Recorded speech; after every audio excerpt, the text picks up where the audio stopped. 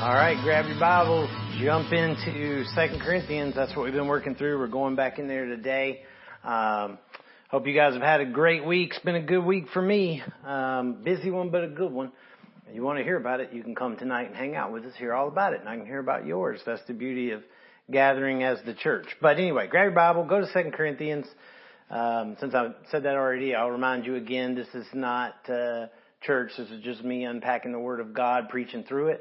Tonight we'll come together, gather as the body here in Tempe, Arizona. Love for you to come. You can hit us up online and you'll see different ways you could do that, whether through social media or email or website, whatever you want to do. Hit us up. We'll tell you how to find us. Love for you to come hang out and give us your thoughts. Tell us what the Holy Spirit's telling you. And if you don't know Him, even better, come hang out with us and ask a bazillion questions. We'd love for you to do that. So we have been working through this series called A Cross-Shaped Life and kind of examining what it means to live a life that's shaped by the cross. The theme verse that we've been looking at is 1 Corinthians 2:2, and we'll carry this all the way through, even though it's 1 Corinthians and not 2. But Paul says, "For I decided to know nothing among you except Jesus Christ and Him crucified."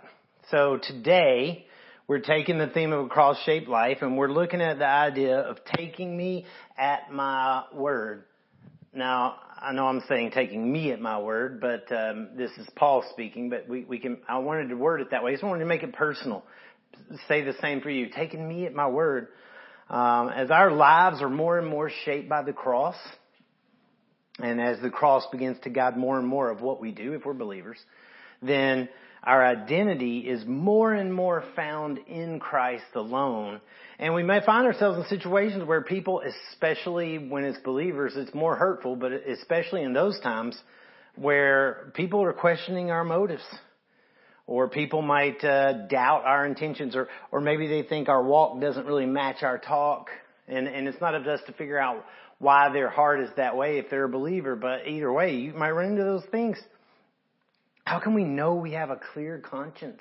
How can we know that our conscience is clear on the matter and that, what is it we need to do to prevent, that from disrupting our own faith, questioning our own walk, questioning our own faith, and ultimately causing us to lash back out at them?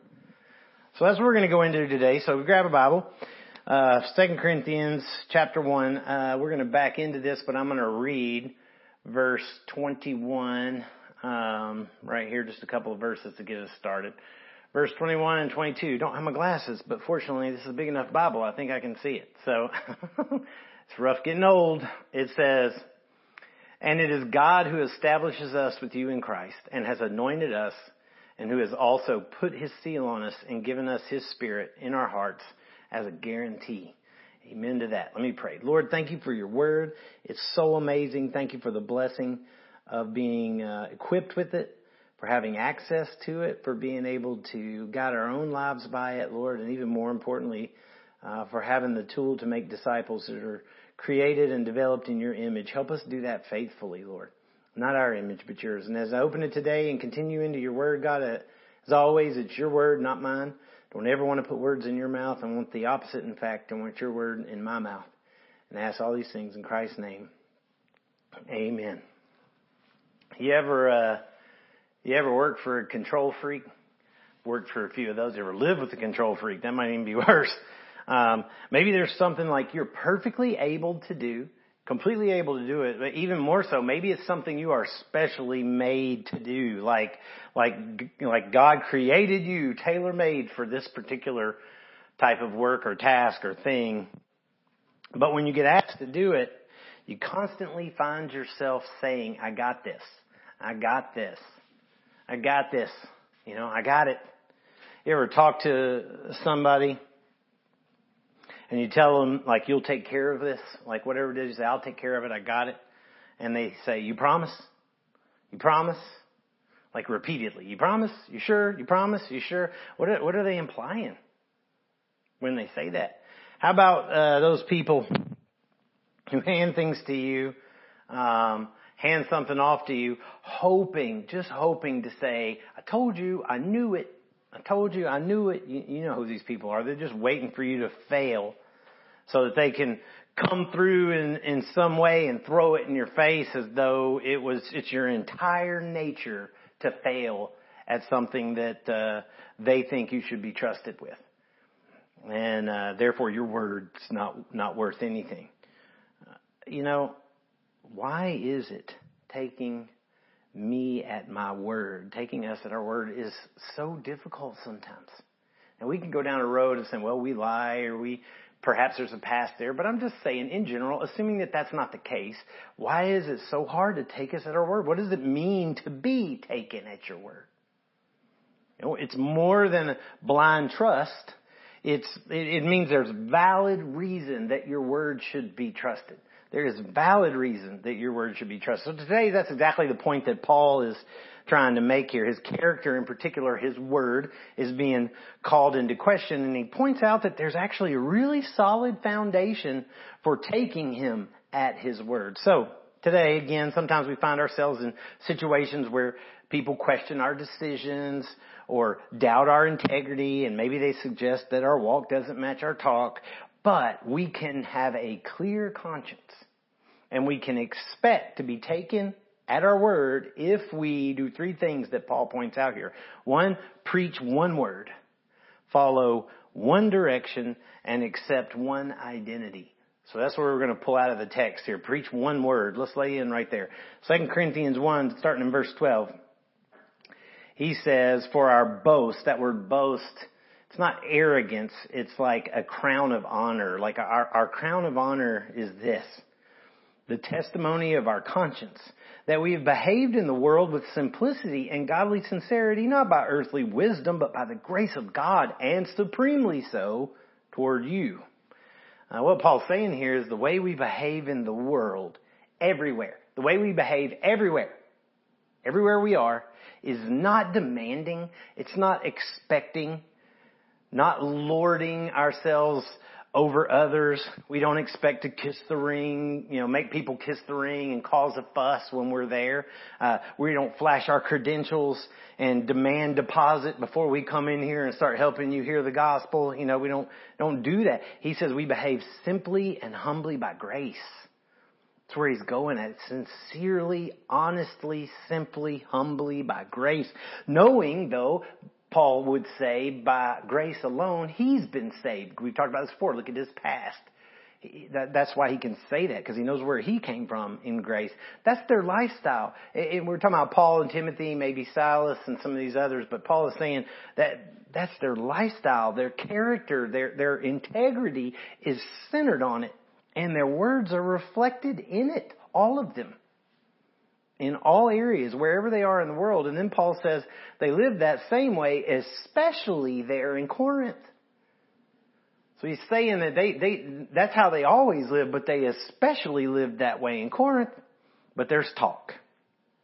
We don't know what exactly, but there's talk going on, questioning Paul and his crew's integrity, as though he says one thing, but then he says or does another. Look at verse 13.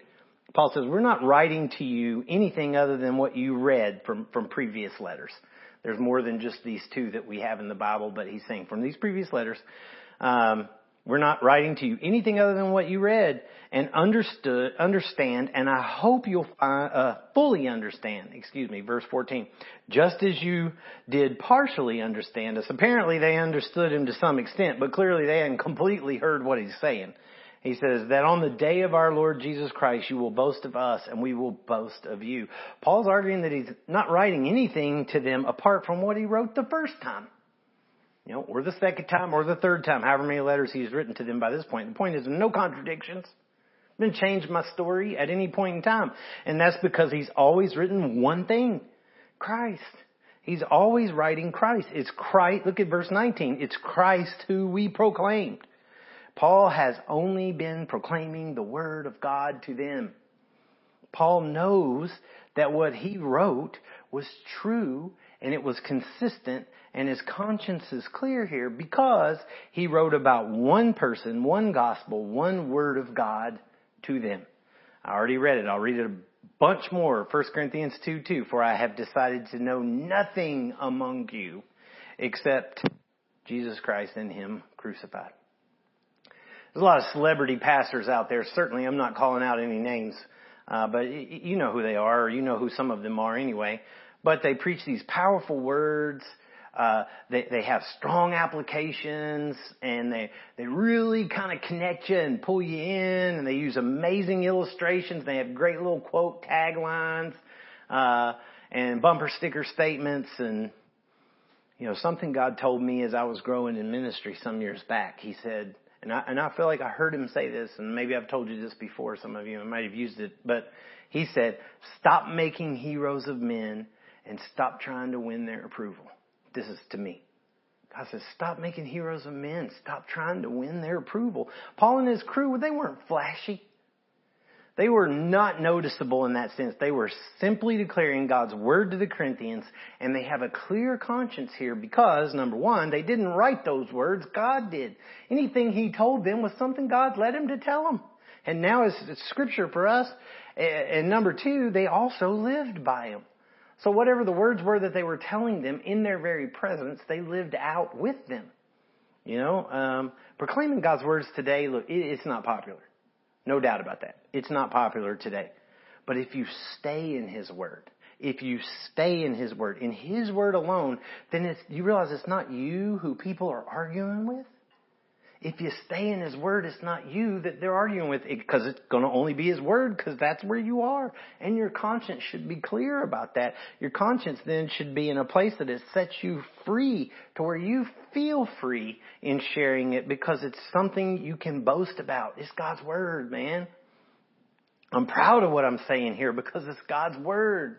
It's the same word I try to live by. It's the truth for you and for me. And then the argument then comes here, not with me. And Paul's hoping they understand here in the end of what he said there, that they're united before God. Paul is the shepherd, them is the sheep. You know, Paul is the father, them is the children, all under God, of course, you know. Paul is the church planter, them is the church. They're united. Paul wishes for them to have as much pride in Him as he has in them.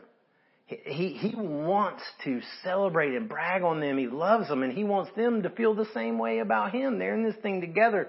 Now, that's talking about bragging before Christ, not about what the world thinks. Nobody cares what the world thinks. He's talking about what God thinks when Christ returns. He told the church in Thessalonica a very similar thing.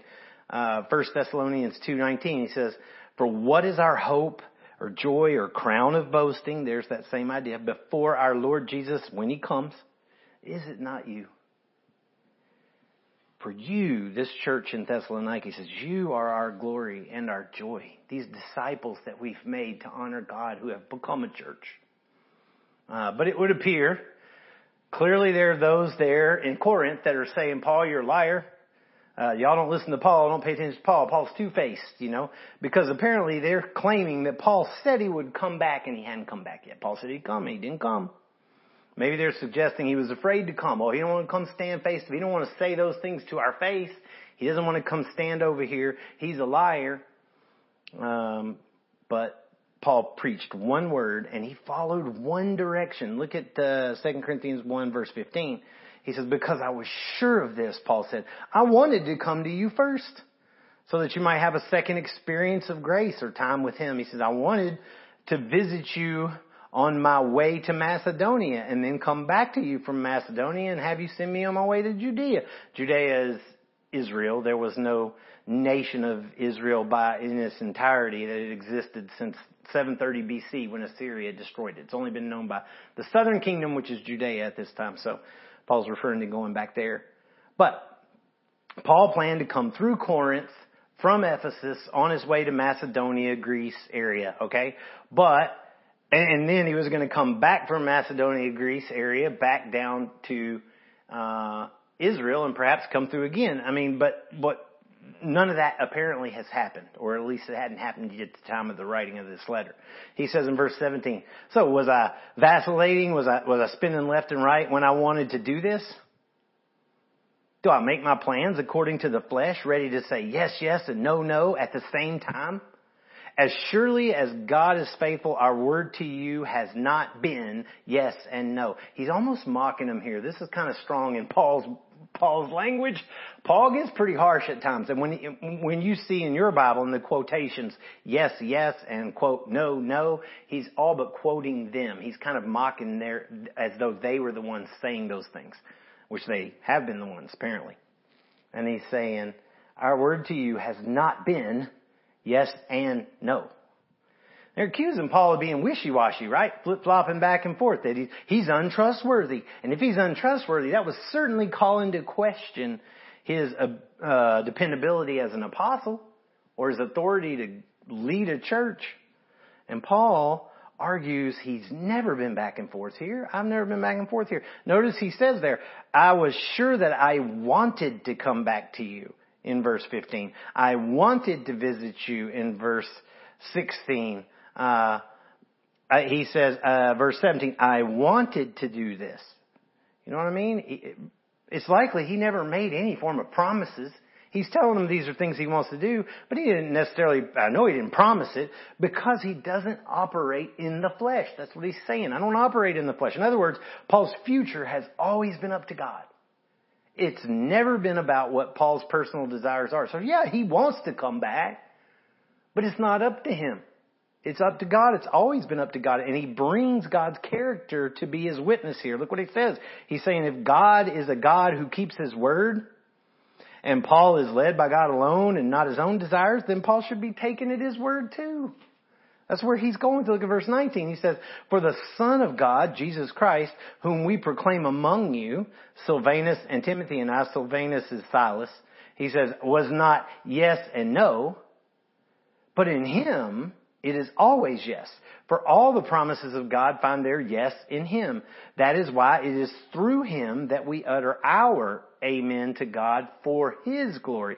Paul uses the Son of God title right there as another credential for his integrity and his trustworthiness. He's kind of throwing some heavy hitters out here. The very Son of God, Jesus here. Paul lived a cross-shaped life, to say the least. Paul lived that life. And here he immediately brings in Jesus, the Son of God, into the conversation, not trying to argue why Paul's own words should be trusted, but pointing to the fact that Jesus should be trusted. Jesus said he was going to a cross. Did he go?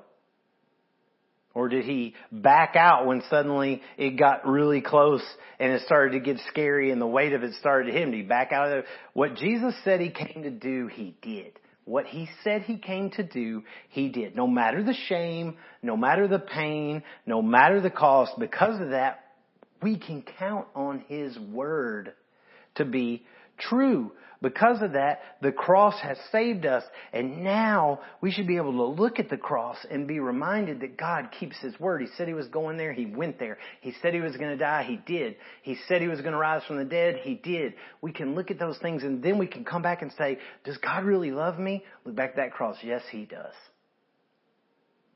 Is God really going to come for me? Look at that empty grave. Yes, he will. He keeps his word. And Paul's identity is in Christ. So, Paul's only following the direction of that one, of Christ. That one is not him. That one is not the people of Corinth. It's Christ. That's who he's following. Christ is the one who fulfills all of God's promises. They all find their yes or their fulfillment in Christ. Whether it's salvation, that's through Christ alone, or judgment, he will be the one that brings judgment. Whatever God has promised, Jesus is the one who accomplishes it and makes it so. And you could say amen to that. And that's exactly what he would point out. Amen, it means may it be, or let it be. Amen gives us the privilege of calling on God in agreement with him. In agreement with him, with his promises, to say yes. We're agreeing, yes, say yes, Lord, to this. We're agreeing to promises he's already made, and we're calling them to a yes, to bring to reality what his word has said. All right? And in doing so, we glorify him. We glorify him by doing that. And Paul, like before, when he aligned his words with God's word, he's aligning his plans with God's plans. He's saying that, look, he's saying this. If Jesus says yes, for us coming to see you, if Jesus says yes, if He promises a yes, then for certain, it's a yes. And naturally, if God says no, then it's no. I mean, basically, Paul can say yes all day. I'll tell you yes 100 times if you want, but anything could happen, and he could die. Anything could happen. However, when God says yes, it's most certainly going to happen. So obviously, Paul is asking the Lord to say yes. Amen, Lord. Our amen is in Him. Yes, Lord. Any yes that will come is going to come from Him. And so our amen is in there. Yes, Lord, send us back. But then He's leaving it to Him. And if they don't make it, then it's because God's not granted it yet. That's what He's saying. You know the proverb, I'm sure He may even have told it to him. Proverbs 16:9. The heart of a man plans his way, but the Lord establishes his steps. You can make all the plans you want, but you ain't going nowhere till He says so. It's His plan. But one little side note, Josh will get into this a little bit next week, but if God had opened the door, Paul would have come back to them in person, no doubt. But clearly, they were being spared from that, because it would not have been a happy visit if he had come. Look at 2 Corinthians 1:23. We're going to stop at 22, but 23 says, "But I call God to witness against me. It was to spare you that I refrained from coming again to Corinth." Or in chapter 2, right at the beginning, he says, "For I made up my mind not to make another painful visit to you." So maybe he's also suggesting here they need to be thankful that God hadn't allowed him to come back this time. That being said, though, I love Paul's style, man. I love his style. That being said, look how he ends this. They're in this together. They're all following the same word. They're all saved by the same grace. They are going to boast in each other, not in themselves. And that boast is only going to come because of the yes of God, because of the promise of God. Which promise? Well, verse 21. You got preach one word, follow one direction, and accept one identity. Look what he says. Verse 21. And it is God who establishes us with you in Christ. If I stop right there, what an amazing statement that is. It is God who establishes us with you in Christ. Man, that's a strong statement. And then, but he goes on. He says, and He's anointed us. Us there, I believe, is all of them. Paul, his companions, and the Corinth. All of them. Because he just said we're all together in this in Christ. And us. He's anointed us. All of us. And God who has also put His seal on us, all of us, and given us, all of us, His Spirit in our hearts as a guarantee. What's the theme here? Us. It's their unity, and it's more than just getting along unity. It's they're pulled together into one identity, and that's Christ. It's no longer I who live, but Christ who lives within me, Paul would tell the Galatians. It is the us is a collective one, and that's Christ. And that's what he's saying. The role of the Trinity here is amazing in this statement, what he's saying. God, you could say the Father here, establishes us in Jesus Christ, His Son. And then we're sealed in Jesus Christ, His Son, by His Holy Spirit. They're all together. There's 4 participles here that are pretty wild. He uses that word. He said that word establishes. That's the first one. Obviously, that's a present tense word, establishes. It's a present tense word. It means He's put us in a position, and that position is immovable even today, and it's implying this kind of continual strengthening of His bond and His word here. All right? But then the next 3 are awesome. Anointed, sealed, given. They're all aorist tense. They're all past tense things that they happen in the past, but they're ongoing. You see what we have been anointed, we have been sealed, we have been given the Holy Spirit, have been given the Holy Spirit. The Holy Spirit seals us, guarantees our position in Christ is immovable. All of us, as believers, as Christians, all of us from the moment of our salvation have the Holy Spirit. This is a blunt one right here. Because if there was ever a cause for somebody not to have the Holy Spirit, it would be the Corinthians, because he's arguing with them about it. But he's telling them they're united with him and guaranteed and sealed through him. In fact, some other places, 2 Corinthians 5, verse 5, he says, we'll get there eventually, he says, God who has prepared us for this very thing is God, who has given us the Spirit as a guarantee. We already have it. Already have it.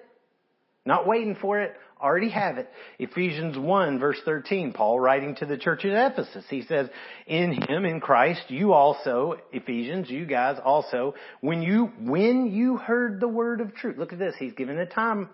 When you heard the word of truth, the gospel of your salvation. So when you heard the gospel and believed in him, when that happened, you were sealed with the promised Holy Spirit. In that moment, when you heard God's word in your spirit inside and you believed in your heart and you put your faith in him, at that moment you were sealed with the Holy Spirit. There is no day down the road that you're going to get lucky enough to have the Holy Spirit. You got him at that moment. In fact, not only do you have him, he is what seals you. And verse 14, who is the guarantee of our inheritance until we acquire possession of it, to the praise of his glory. So it's the Holy Spirit's job, to the glory of God himself, to secure you, not yours. So there's no hope of getting him some other day. You either have him through your salvation, ladies and gentlemen, or you're not saved. It's as simple as that. The Corinthians here, just like Paul, they're already sealed. They already have the Holy Spirit in their hearts. It's already there. And that should be burning their conscience. It's affirming Paul's conscience. It should be burning theirs. But the last word Paul uses here is a word Paul uses frequently, as I just read. You just heard it several other times. That's that word guarantee. It's a noun. It's a guarantee. It's a noun. It's not describing something. It is something. It is a guarantee that you possess through the Holy Spirit that God is going to do what he says. You can take him at his word for sure, because his Holy Spirit guarantees it. These people have issues. Think about who these people are. They got problems. These letters he's writing are scathing letters at them. A lot of it. He's had nothing but headaches out of these people, yet he's still telling them they have a guarantee. Not once saved, always saved. Don't think about it that way. Think about once a butterfly, never a worm again.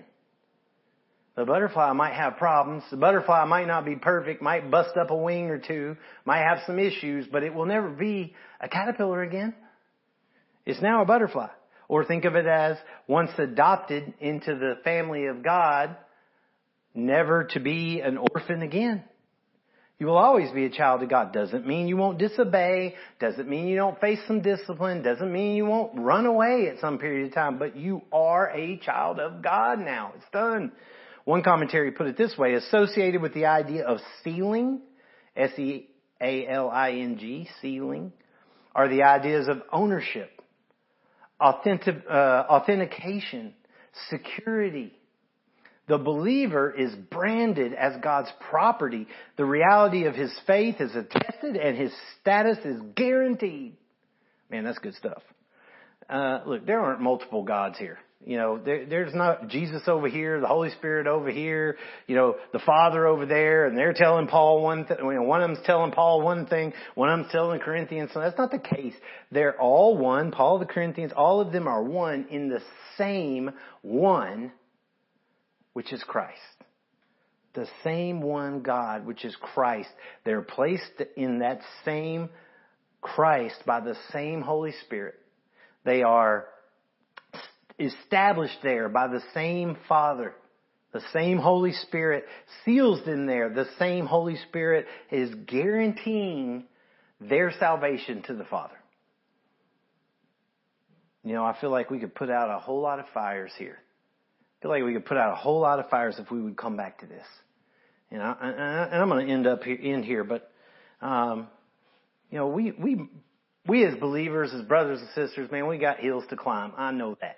We got a lot of hills to climb. Sometimes we might even reach some some impasses where we're not sure we can get around this, but man, if we would come back to this is the one foundation that was laid by God. Paul says, it is God who establishes us with you. It is God who establishes us with you. It's not up to Paul. It's not up to Corinth. It's not up to Baptists. It's not up to Methodists. It's not up to conservative. It's not up to liberal.